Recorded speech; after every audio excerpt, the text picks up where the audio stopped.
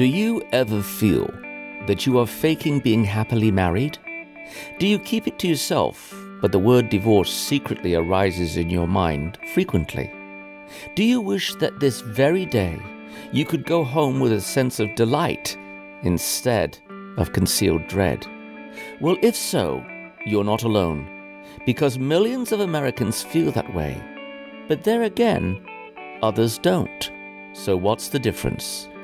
I'm Dr. Alan Campbell, and this is Watching America. All my life, watching America. All my life, there's panic in America. Oh, oh, oh, oh, there's trouble in America. Oh, oh, oh, oh. From WHRV Norfolk, this is Watching America.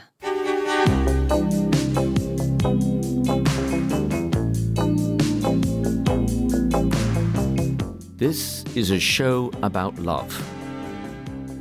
It's about romantic love and the disappointments that sometimes come with it.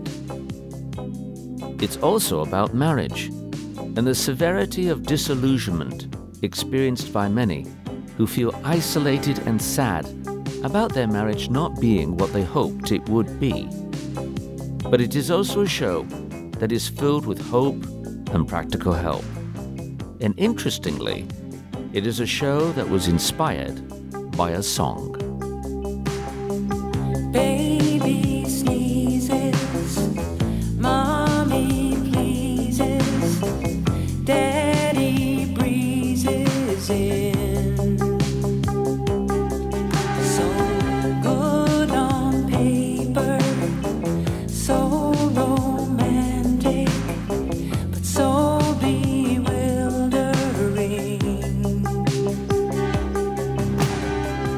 I know nothing stays the same, but if you're willing to play the game, it's coming around again.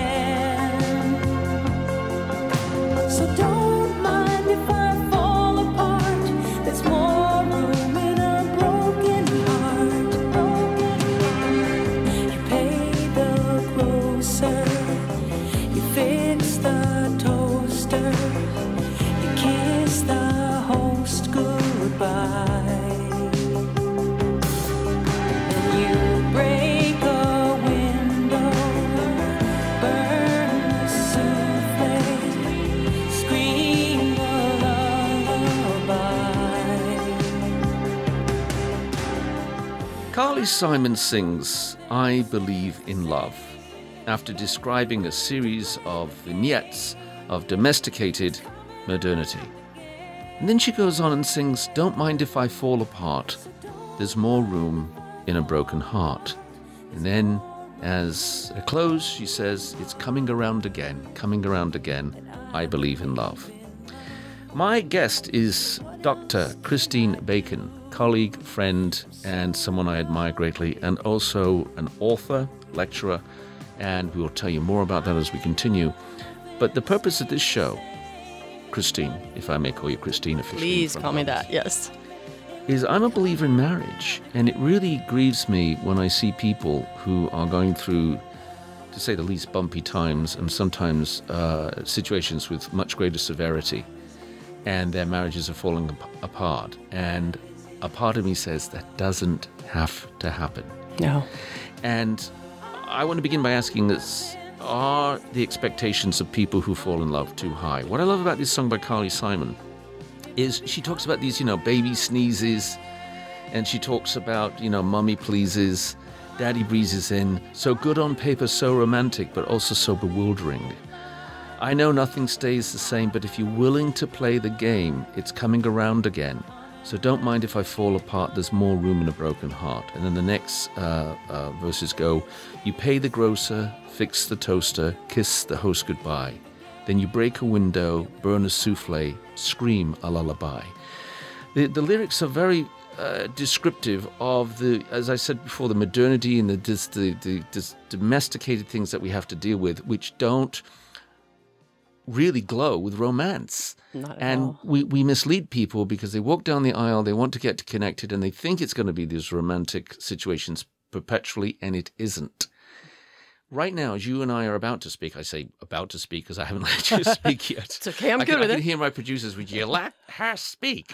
But as you and I are speaking right now, there are people with broken hearts. I mean, literally with breaking hearts. And some of them now will rearrange their time to listen to the remainder of this program because they think it's so germane and pertinent to what they're going through.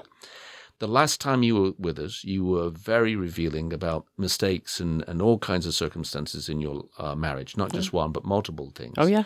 And by the way, I'd encourage any listener to go back and listen to the first time you were with us. You were so candid and open, it astonished people. But I just want to talk to you in relation right now to the persons who are listening who think it's hopeless. If anyone had a hopeless marriage at one point, it was you. It was us. I don't know if you want to revisit that quickly. Well, we can. Okay. I mean, if that's what because I understand people haven't heard the last show. Just have a reality check of where you were at versus just where you are now. The short and skinny is, I was that hopeless romantic, and I got married, or let's say I got pregnant at 18 after knowing my boyfriend for only 2.5 weeks. Then we got married, thought we could make it work, and then infidelity happened. I'm the one that found somebody else, left my husband for that other person, thinking this must be this must be love, right? Because those feelings come back. Broke that ugly relationship off after a couple of years, had more time to myself. My husband asked me to come back, which again, I credit our blessed marriage with that act of humility of my husband saying, please, I'd like to marry you, despite the fact that I was the one that had shamed him, I should say. Mm-hmm. So we got back together. Marriage was still not good. My husband's like, I hate when you do radio shows or the book. I don't want to read the book because I'm afraid. He thinks I badmouth him. And I'm like, well, no, actually I make myself look worse. But in saying that, I do want to say he wasn't perfect either, nor was I. But, you're young when you get married. Even if you're not young, if you're 40 and you get married, you're still young to marriage. You don't understand. So anyway, we reconciled, but we still didn't understand what it took to make a solid marriage, apart from the fact that we made this commitment. We're going to do this, dang it. It's going to happen. And we got back together, and it was miserable. I used to pray for my husband to die because I didn't believe in divorce. And I thought, God, if you're divorced, people don't pity you. You have to deal with step families. If you really just make him die. I was on my knees at my bed crying after a fight several times saying, please make him die. It was that painful. And, he didn't hit me. He wasn't an alcoholic. He wasn't into porn. So people are thinking, well, what could be so bad? Well, that's the point. That what could be so bad, Ellen, is exactly what I think most marriages today are suffering from, is that we don't even know what to expect. It's bland. He would say mean and hurtful things. I would say mean and hurtful things back. Anyway, so should I give him the end of the story so we can proceed on? No, you're in control. Because we were talking about love and romance here. So I went and got my doctorate, and my PhD was my dissertation, humor as a communication strategy in military marriage, which was so much fun doing these surveys. And everything on my survey had to do with humor in marriage, except for one question, which simply asked, rate your marriage. And it was a 7-point scale from extremely unhappy, very unhappy, to the flip side, which was happy, very happy, extremely happy, perfect. And I had 9 people check off perfect. 35% of people check off extremely happy, which stopped me in my tracks because I would have guessed maybe 2% of people would say extremely happy, maybe 1%. I thought maybe, 30, 40, 50% of married couples would say happy, right? But that 1 out of 3 were saying they weren't just happy or very happy. They were extremely happy. To me, it baffled my mind because I'd been in this 20-year marriage trying to figure things out. So I went out and I started interviewing those, what I called super couples, to find out, was it accidental? Did these guys just happen to get lucky and marry what today's society calls a soulmate? And it's effortless. Or was there a formula? And while I expected to find they just got lucky, I prayed there would be a formula, and there was a formula. And I was so happy, which our last show, your listeners can go listen to it. I wrote the book called The Super Couple, A Formula for Extreme Happiness in Marriage, which actually dictates the formula, SACRED, of what it takes to have an extremely happy marriage. Now, I want to interject here, and I said it during the last show, and I'm saying it again because it bears repeating. Because of the title of your book, The Super Couple, and I don't mean this in any backhanded, insulted way at all, it does lead some people to perhaps think, oh, this is so glib, like a real estate, venture on the weekends that you go to or something. Or this overly idealistic kind of thing, overly right? idealistic. I mean, it's an appropriate title because they are super couples from what you've observed. And when you say there's a formula, that's another thing that gets a knee-jerk reaction of, oh, come on, don't give me that rubbish. I don't want to hear there's a flipping formula. They don't, because they don't want to act out what the formula Well, is. but they're not aware of it. And you did an expert job, as one would expect of an expert, of relaying and conveying exactly what that formula is and how one gets there. Can you give us the shortened version of it, please? The formula is because sacred. we're going to talk about other things. You see, Right. I want Today to we're gonna progress talk about love, let's talk romance. about love and romance and sustaining it and rekindling it. Yeah, that's and what what real love is. Yeah. So the sacred formula, what I noticed in all of these super couples, and I got the title super couple from it is actually a cousin of mine whose husband had predeceased her, and they were both 40, and he died after 20 years of marriage. And she said, yeah, people used to call us a super couple. So that's where I got it from. So super are just those people who seem to have a little extra, the ones that we idolize, like, wow, you guys got it going on, right? Right. So as I interviewed 100% of the men, listeners, not 99%. Hear me out here. 100% of the men answered these questions that I would ask, and I asked every couple the same questions. Obviously, it's research. And 100% of the women answered the questions the same way. The details were a little bit different for each of their marriages, but it broke down to what I was seeing was sacred, SACRED. And if we stopped the formula, Alan, we could stop at the S and have a fantastic marriage. And the S stands for selflessness. If we look at marriages in America and the world today, they are pathetically missing that element. We are a selfish society. We are a selfish nation here and around the world, quite possibly. We are selfish married couples. I fail when I try to be selfless towards Danny. But if you go to the back end of the formula, SACRED, the D stands for deliberate. So I was rushing this morning. My granddaughter slept over. I just needed to get to school. By the way, I was a little bit late. But I knew my husband had said to me, it means a lot to him when I make him a cup of coffee because I'm a morning bird. He's a night owl, and getting him out of bed is a bear. And so I brought him a cup of coffee, and he said, I just really appreciate this. You bring that smell into the room. It wakes me up, and it means a lot.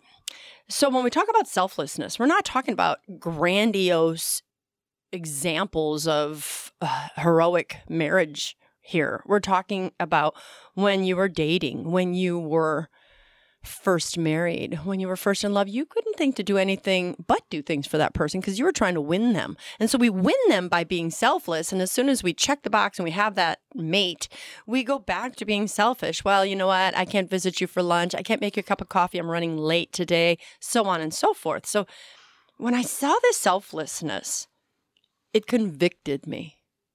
Alan, it convicted me because I just remember being in those living rooms, interviewing those couples, feeling ashamed because I don't remember this. The interviews were 8-9 years ago, thinking something I had done just that morning that was selfish, that had put my needs before theirs. Now, these super couples didn't say to me, well, you should be selfless. I just listened to their conversations. And whenever I asked about a good thing, a strength in their marriage, every single super couple pointed to their spouse. Let me interject here. You were selfish. I'm not judging you in that. We've all been selfish. Why were you selfish? Why are we selfish? I think I was born more selfish than my siblings. Looking back, I have 6 grandchildren, and I can tell you which one's the most selfish of all. I always wanted that big piece of cake. I wanted to be popular. I wanted to be noticed. So my reasons for being selfish maybe were different than other people's reasons, but we are inherently flesh and spirit, and our flesh wants us. And so I think I'm a nice person. I think people like me. I know people like me. But it was like, oh, yeah, let's go here. I want to go there. Or talking, selfish in the ways that we don't think about the other. Yeah, selfish is sometimes so insidious. It's so underhanded, right? So I didn't notice when I was like, oh my gosh, let's go out to eat, or I'm going to go to Chinese. And my husband wanted Italian, but I didn't even think to ask him. But I was so quick to say, I'm going to go get Chinese. So little tiny bits of selfishness kind of add up. Okay, so is it fair to put it under the general category of inconsiderate? Or is it different? I would say they have similarities and differences, right? I thought I was considerate, but selfishness, I think, goes deeper. Okay, so inconsiderate with the final conclusion in your consideration, I'm best and what I want works. Yes, but the selfishness, let me just go back to that example I was giving. When I asked super husbands, super wives, why was their marriage great? Tell me why you're super. Every single one of them would point to some trait in their spouse. So it wasn't like they were sharing the big piece of cake. My husband would do that. I would do that. But it was, why aren't you listening to me? Why didn't you ever talk to me? How come you never want to have sex anymore? You never do this. You never do that. And Who's saying that? I'm confused. It doesn't matter, Okay, right? okay. If you utter one of those, you never do. Right. It means I'm inherently focusing on my own needs. But okay, I'm going to speak for those who now may be saying, yeah, but I have a right to be selfish. I mean, I'm giving, and now I've become selfish and I formerly wasn't. Thank you very much, experts on the radio, experts on the podcast, but, very good in ginger. But the fact is, we want to move on. I want to move on with my life. I'm tired of giving. I'm hurting. I've yeah. been giving till I can give And no there's more. no. We've heard that phrase. I want to many- take. Yeah. I wanna What do you take say to for them? once. Wow. How many hours do we have on the air here? Because Well, we can work on it. Yeah, right. Yeah. So there's this big picture theoretical example, but then you'd have to break it down to examples. For instance, I'm working with a couple right now where the husband is that man. He said, I wanted to make my wife happy, so in essence, I became passive. I just let her do what she wanted. If she spoke to me unkindly, I just let her. If she wanted to do something, I let her, and I never had my needs met. And in the process, he said, I emasculated myself. I allowed her just to take charge of the marriage instead of being an equal part. And so in his case, now he's left his wife and he's filed for divorce, and we've since talked, and I said, don't file for divorce, but don't go back into the house. And he's like, huh? I said, no, you shouldn't go back into the house yet, because if you do, she'll think that everything's okay. And it's not okay. But I will tell you where you failed. Some of the places. You failed because you didn't tell her 20 years ago. No, don't speak to me that way. No, I am not a dirtbag when you call me that. Okay, it's been said that we teach people how to treat us. We do.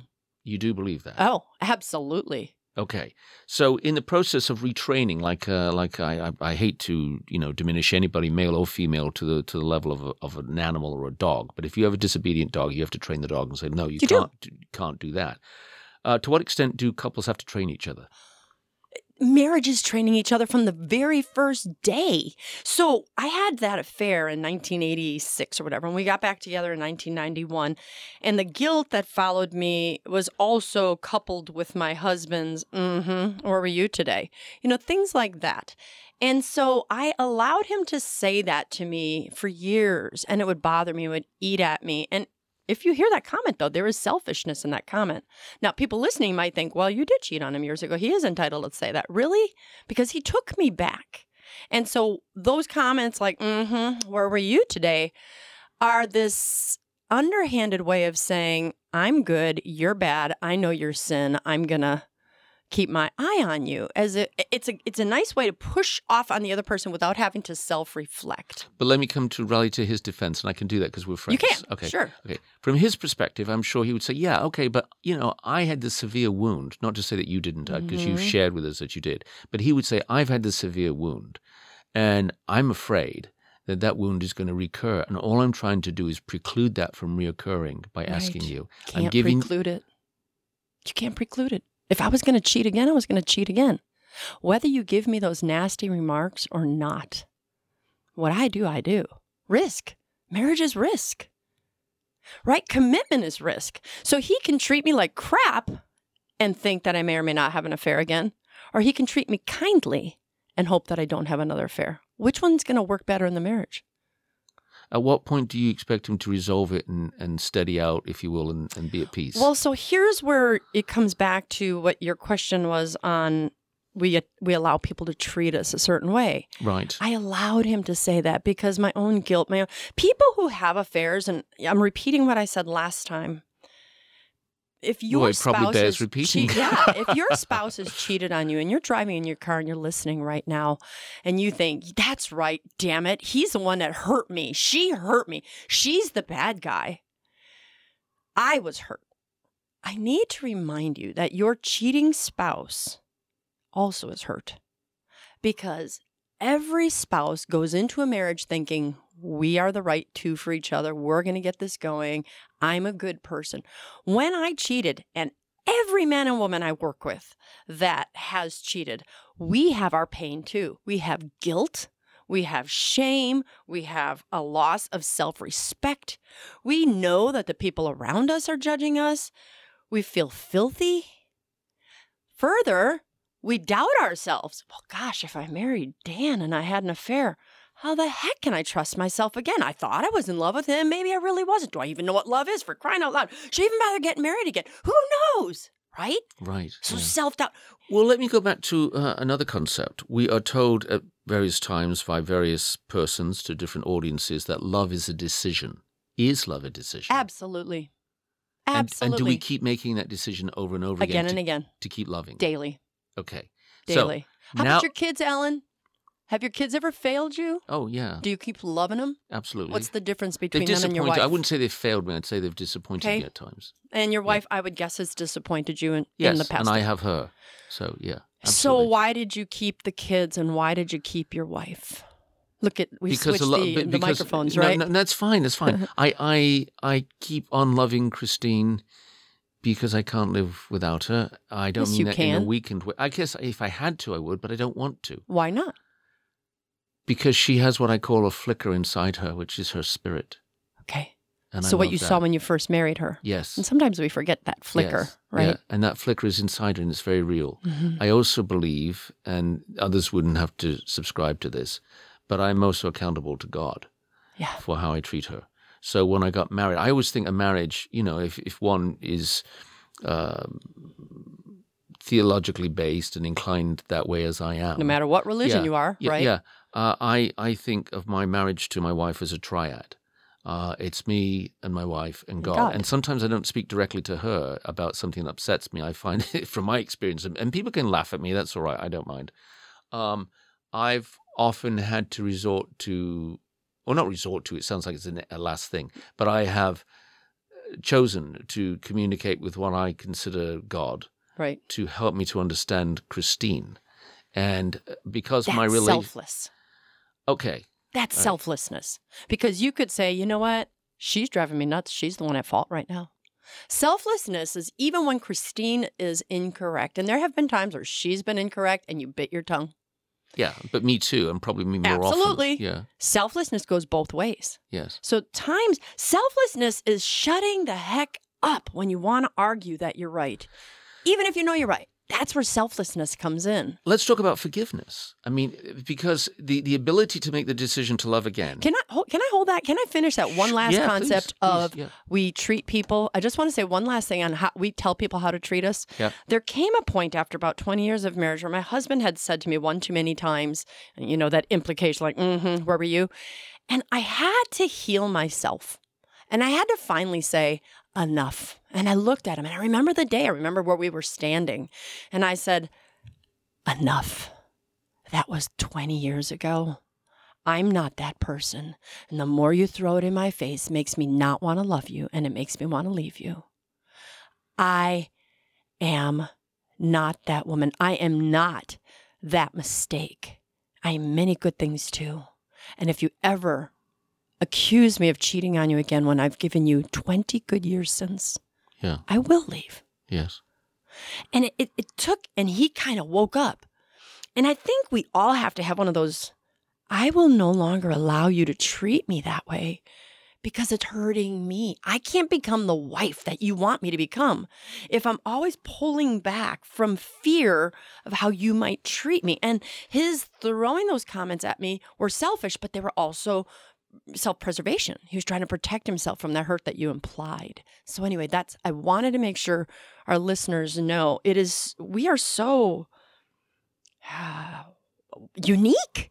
There's so many fibers to Dr. Ellen Campbell and, Christine Campbell and Christine Bacon and Danny Bacon and everyone who's listening. And so we spend our lives trying to figure it out. But let's jump to the end of the show before we even get there. When one of you dies one day and the other is all wrinkled up and sitting right there next to him or her, and you're shedding tears of pain because you don't want that person to leave. Yes. And you're praying to your God that it didn't have to end yet. Yes. When you look back at what you had that made that love so strong, I would argue that most of us, you, me, would say, I would do it all over again. This pain here is so bad of losing him or her that all those years that preceded it, good, bad, and ugly, made it still worth it. So I think that fighting through the garbage is the deepest part of the love we're talking about. But let's talk about your super couples, the exemplary persons who were selfless. For those who are listening right now, who may be in the throes of bitterness, anger, torment, shame, or every bundle of bad things that you can put into a bucket, they're feeling that right now. In fact, they're impatient listening to us. They're saying to themselves, "For God's sake, give me the answer. What's the answer with this situation I'm in right now? I need to know it." Okay. With those persons, clearly, the other persons, it sounds like, did not really have the magnitude of negative reactions with each other. So it's easy for them to be in that position where there are people listening say, but you don't know how bad it's been in this circumstance and how to crawl out of it. Now you do, Christine Bacon, Dr. Christine Bacon, because you've described it to us. You said to Danny, don't you ever bring that up again. I've given you 20 good years of faithfulness. You're hurting me. You won't let me go beyond it. You're condemning me over and over and over again. Yeah. Okay. Why are you still married now, Christine Bacon? Well, something society doesn't want to hear. I'll give you the good stuff first. Love. There is love. But the second part is... What is your love for Danny? What is that? My love is watching him age. His mother's dying, and I just went to Florida with him for 3 weeks, and I watched him wipe her butt because I wasn't able to on a particular day. Mm-hmm. And I watched him kneel at her bed in tears, crying and praying, and he wouldn't go to bed.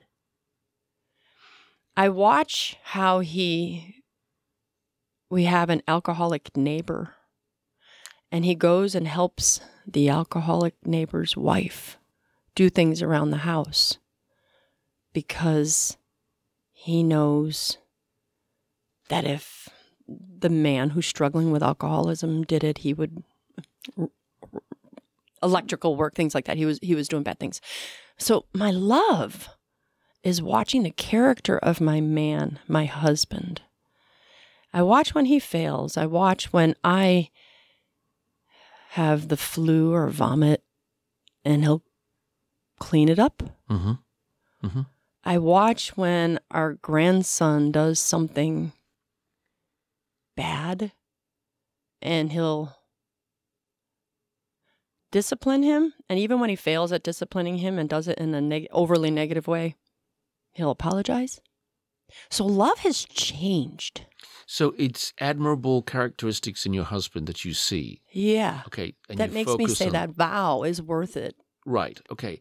What I love about what you just said is life is full of things like that. My mother died of cancer and did not have medical insurance. So I looked after her. So I wiped my mother. I cleaned her body. As well. I had to do that. I wound up doing the same for my sister. Because she also was ill and passed away. And I did the same thing with her, with my brother-in-law, okay?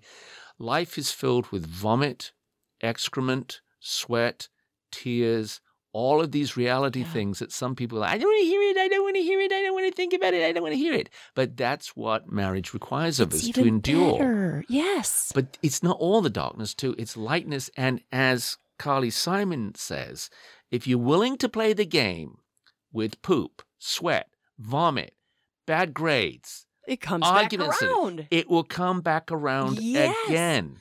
The depth of my love grows every time I watch my husband make it through a tough thing, and when he watches me.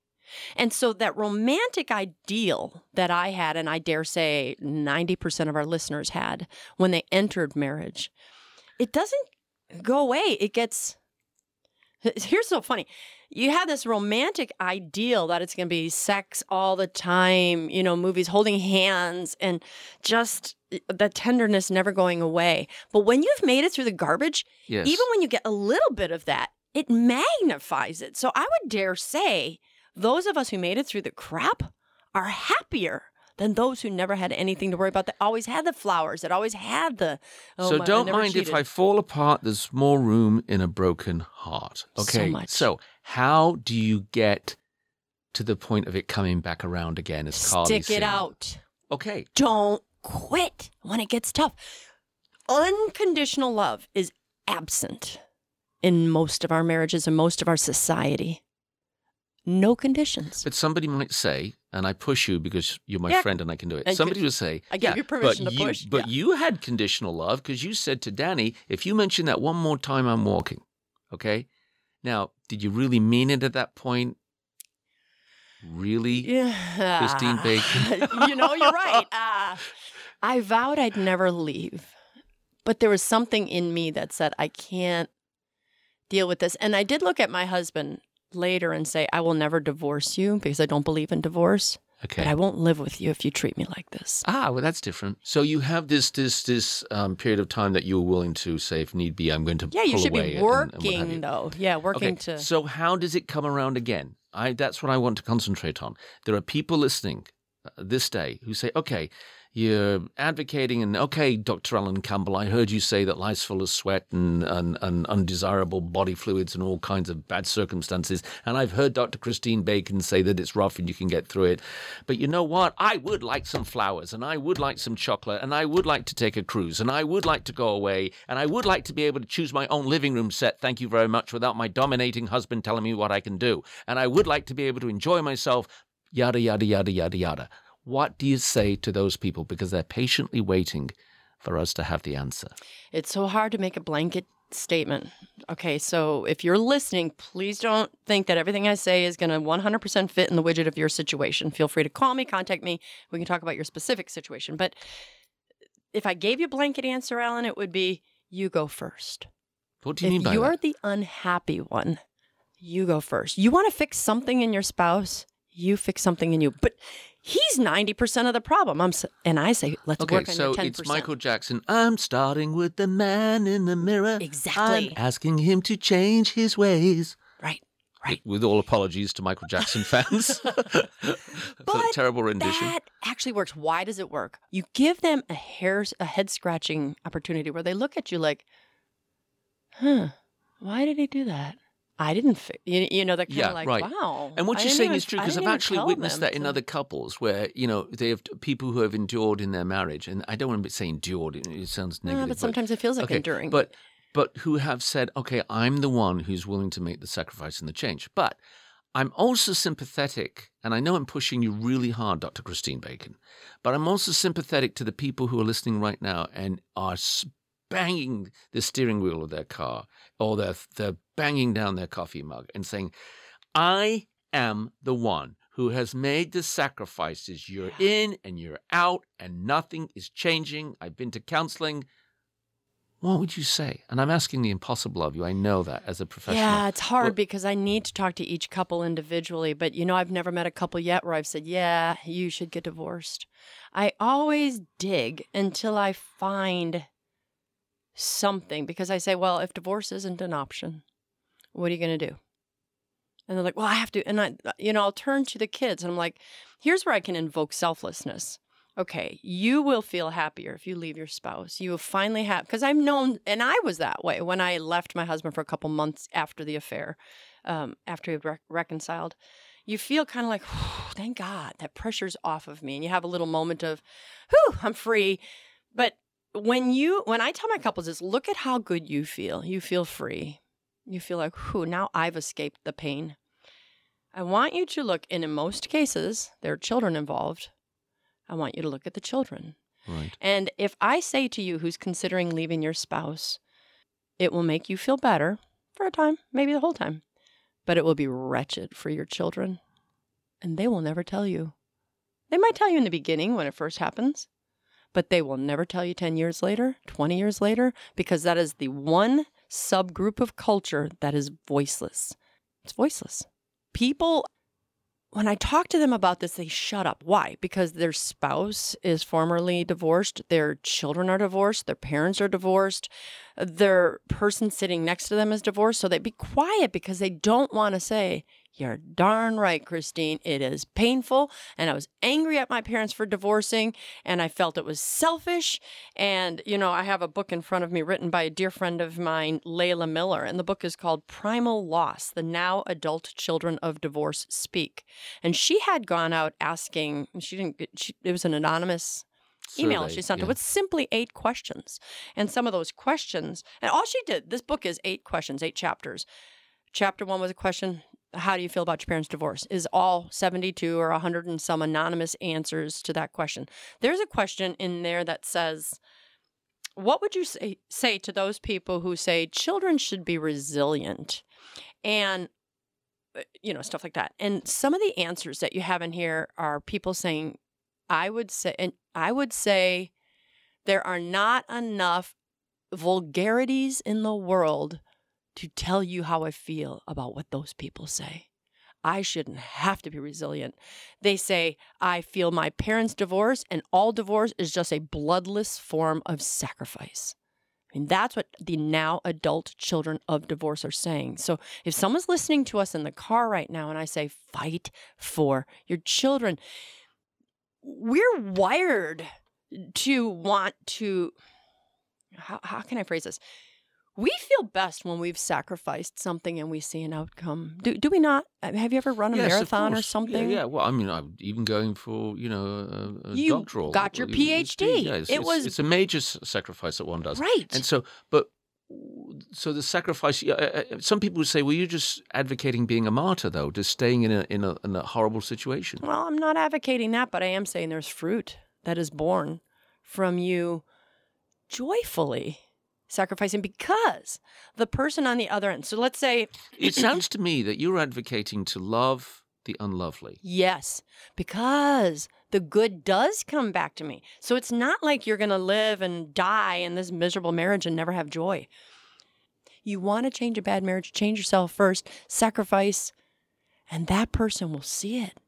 I have found in my marriage that when Christine and I have been upset with each other, the thing that will break the upsetness, even to the point of sometimes hysterically laughing. I mean, you may have had that experience with Danny, that you're upset with each other and then somebody just says something and you both wind up laughing. In fact, you even get laughing at the fact that you're both upset about something. But Like, don't you make me smile? It doesn't mean I'm not mad at you. I'm still mad at you. But you talked about Danny appreciating the fact that you bring coffee and the aroma of it in the morning, and you did it this day. Christine has snapped me out of a bad mood or upset just by bringing me a Kit Kat or just a container of chocolate ice cream or something. Notice it's always chocolate. We had a guest on who was a divorce attorney. His name was James J. Sexton, and the program is available for people in our archives if they want to listen to it. And he wrote a book called If You're in My Office, It's Already Too Late. That was the hardback edition. But then he did a softback edition, which is just retitling How to Stay in Love. And he said that ultimately people, because he deals with people going through divorces all the time. He said that ultimately the key thing was the willingness to do something sacrificial for the other person. And I said to him at the close of the program, I said, I think love is, well, one of the things I've experienced with my wife is that I always will give her the last sip if we're sharing a coffee. And so Christine and I will walk along the beach, and by gum, by gosh, by golly, I am not going to have that last sip of that coffee. And she knows it. I think it's also sometimes these little things of courtesy, even in the midst of being frustrated with each other, that is a healing salve that can make a marriage work. And sometimes I have known friends who have been on the verge of bitter enmity with each other, wanting to divorce. And they've told me that it was something seemingly insignificant that they did for the other that broke the heart of the other person in the most positive way. Again, I go back to these lyrics, there's more room in a broken heart. So don't mind if I fall apart, there's more room in a broken heart. I think we have to be willing to share our brokenheartedness about each other, with each other sometimes, don't you? I do, but I'm actually listening to you, and if I'm driving, I'm listening to you talk about your marriage and me talk about my marriage, because I know your marriage to be a super couple marriage. I've known you many years. Yes. So I would probably be that person in the car going, I don't want to listen to two people having a good marriage, because we do seem to be talking about things that are more coming from the lens of the happy person. No, but what I'm saying is that I agree with you. Okay, so I mean, I don't want to be syrupy and yuck. Okay, Right. to the person going through a hard time, but I'm saying bitterness can build up. I mean, I was just talking to a student the other day, a grown man who's still in the throes of a divorce and very, very bitter, and it's very, very hard to break through that bitterness that you hear in people. So hard. They won't listen to each other. And Pride. What have you. It's pride, I have witnessed, as you said, where suddenly one of them is stricken with a disease and suddenly everything changes. Mm-hmm. And like, oh my God, this person's not going to be in the world necessarily forever. And then we forget about those things. Yeah, that... and we forget. I went on an experience, my wife and I, which I will share, called Marriage Encounter many, many decades ago. Oh, I think we did one years ago. And I think Christine and I were semi-insulted. We thought, we've only been married 2 years. We don't need to have a marriage encounter, thank you. It was the title that put us off more than anything. But we went on it, and I don't want to divulge everything about it because it's a series of It's beautiful... so rich. It's Yeah, rich it's and just beautiful rich. surprises. But one of the exercises was to write to the other one about if they were to die and what you would miss and what you would want and what you would love. And I sometimes now, I fully acknowledge that there are people listening to us say, well, I want him to die, as you had Right. just declared Right. earlier that you want him to die. But I think that I've witnessed in other people's lives when that has come into effect, that suddenly everything changes. It's like, oh, my God, where was I all these years? Isn't that funny? Now I've snapped back into reality. And nothing's changed but your perspective. Nothing's changed but the perspective. Mm-hmm. And it always will come down to, can you live without this person? And not just superficially say, yes, I can, but really, can you? You said to me, I mean, we seem to be contradicting each other a lot today, not in Are a bad we? way. Well, contradicting our own premises. Oh, okay. Yeah, because you said, well, you can live without Christine. And yes, I can, but I don't want to. I'll go back Right, to that answer. right. And so when we wrote these, and I'd love to get them out because you write them in an exercise book, to look at these indications of how you can't live without somebody.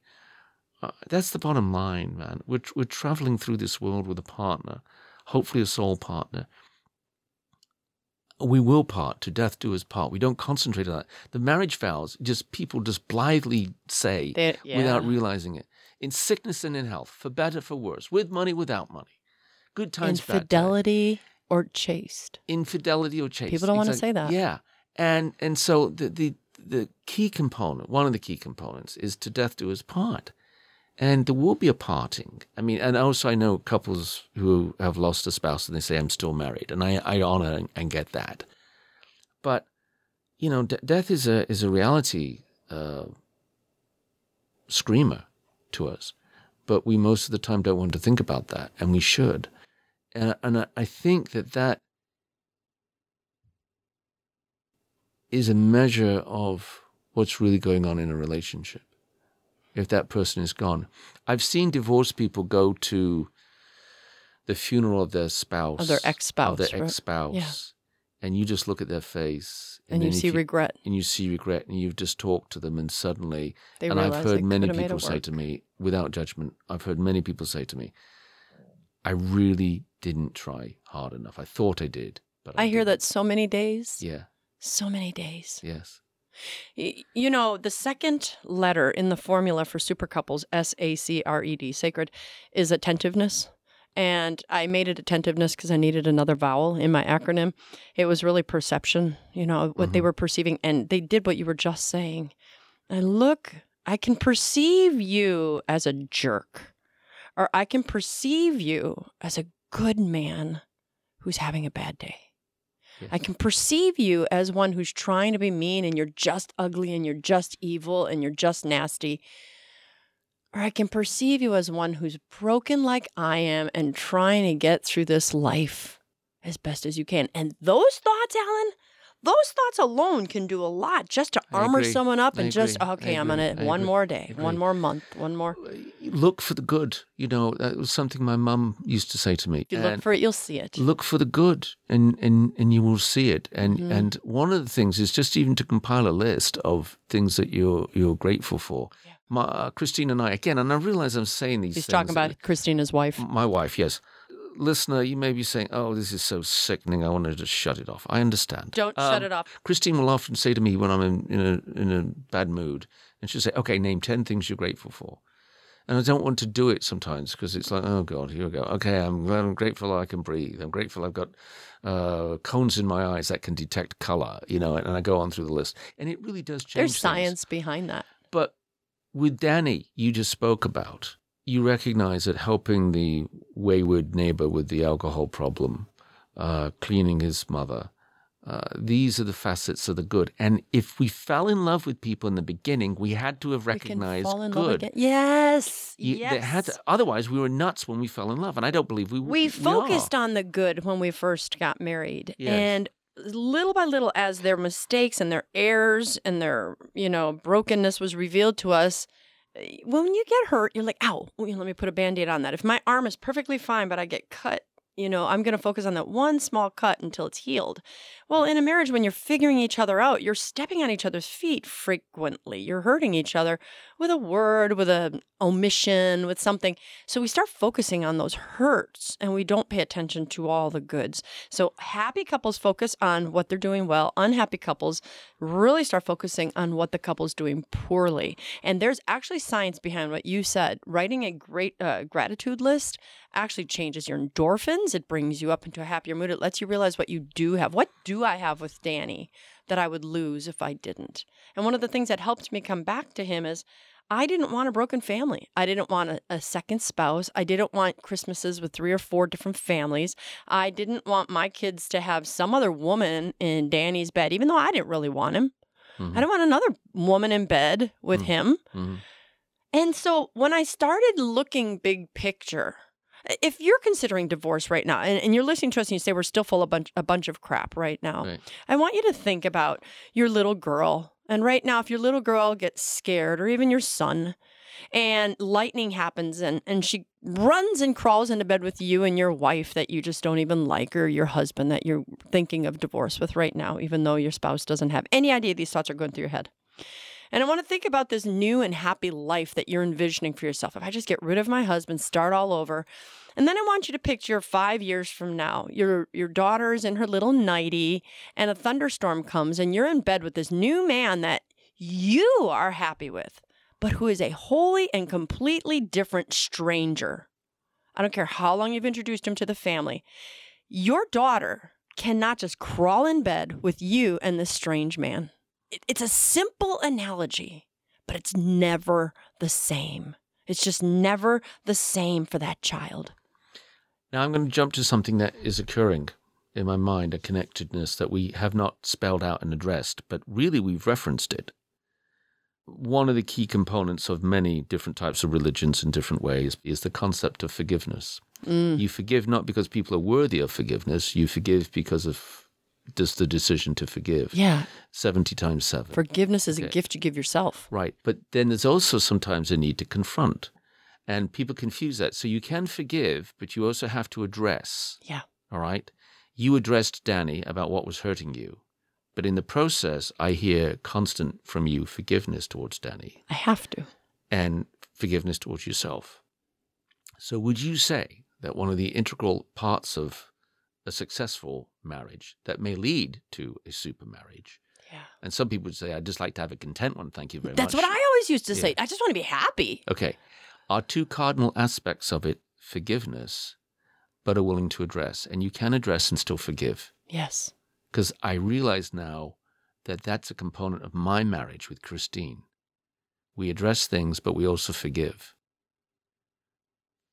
If we remember who we're talking to, it sometimes makes it easier to forgive. When we think about forgiving our spouse, we get this distaste in our mouth like, ugh, I'm not going to forgive him or her. I'm not going to talk nice to him or her. The easiest person for me to take that person's head off and put your grandmother's head on there. How That's would getting you a little treat your freaky. grandma? Well, okay. You But you know what I'm saying in I terms of understand. But the imagery is grandma getting seems to a be little the freaky. person who you never. Okay, don't twist my words, Dr. Campbell. No, I got I'm it. sorry. But I know what you're sorry. saying. Yeah. But grandma, there's a special relationship. I don't use parents because we don't all have good relationships with our parents.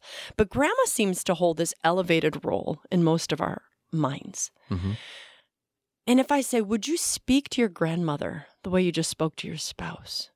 Okay, well, Because you've it's my just grandma. pushed the ante there, and I have to up the game here if we're going to get very, All right, let's go. very abstract, shall we? Okay, now, it is my premise that when you look at another person and you are somewhat irritated and you find them disdainful one way or another, you look at them and you think not about their physical features, but you think about the spirit, and I'm being serious now. You think about the spirit inside them. There is this concept that people are made in the image of God. And when I think about that, that changes even how I look at you and Paul, my producer, and everyone else in this building, and the person on the street I encounter, and my students. I try, and I fail, but I try to appreciate this animated spirit inside them, and I try to see it as the image of God. Mm-hmm. And that, for me, is my grandma's head, I guess you Yeah. would say, on the person. And I see that flicker in Christine, and that awakens me to like, okay, we need to address anything she's upset with, anything I'm upset with, but then we forgive. I want to thank you for being my friend and Christine's Thank friend. you. I want to thank you for being the friend of so many couples. I want to thank you for being a friend to our audience of Watching America. Not everyone may agree with you, but this is one thing that is indisputable. Everything you say, you have said out of genuine concern and love. May I get one more plug-in? Yeah, sure, please. I hold standers meetings. Standers are those people who are standing for reconciliation while their spouses are in the process of divorce or have already been divorced. And they're standing for reconciliations. And if you find yourself saying, I would like to be married, I was abandoned by my spouse, you give me a call, 757-343-0368. Again, that's 757-343-0368. I'll work with you on standing, marriage coaching, or you can go to my website, breakfastwithbacon.com, because you probably forgot that phone number. And I just must ask you, on the part of Carly Simon, is there more room in a broken heart? Always.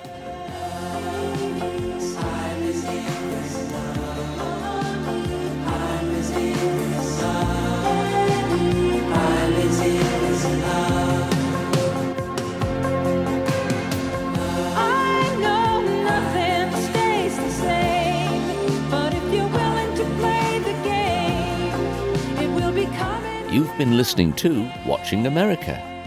Our theme music is provided by Razorlight.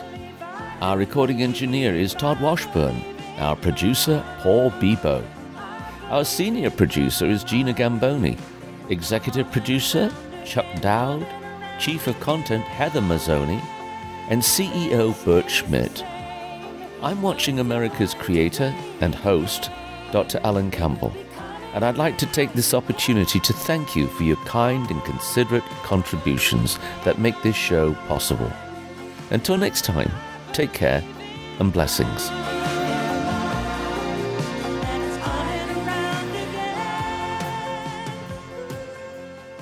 Watching America is a production of WHRV Public Media in Norfolk, Virginia.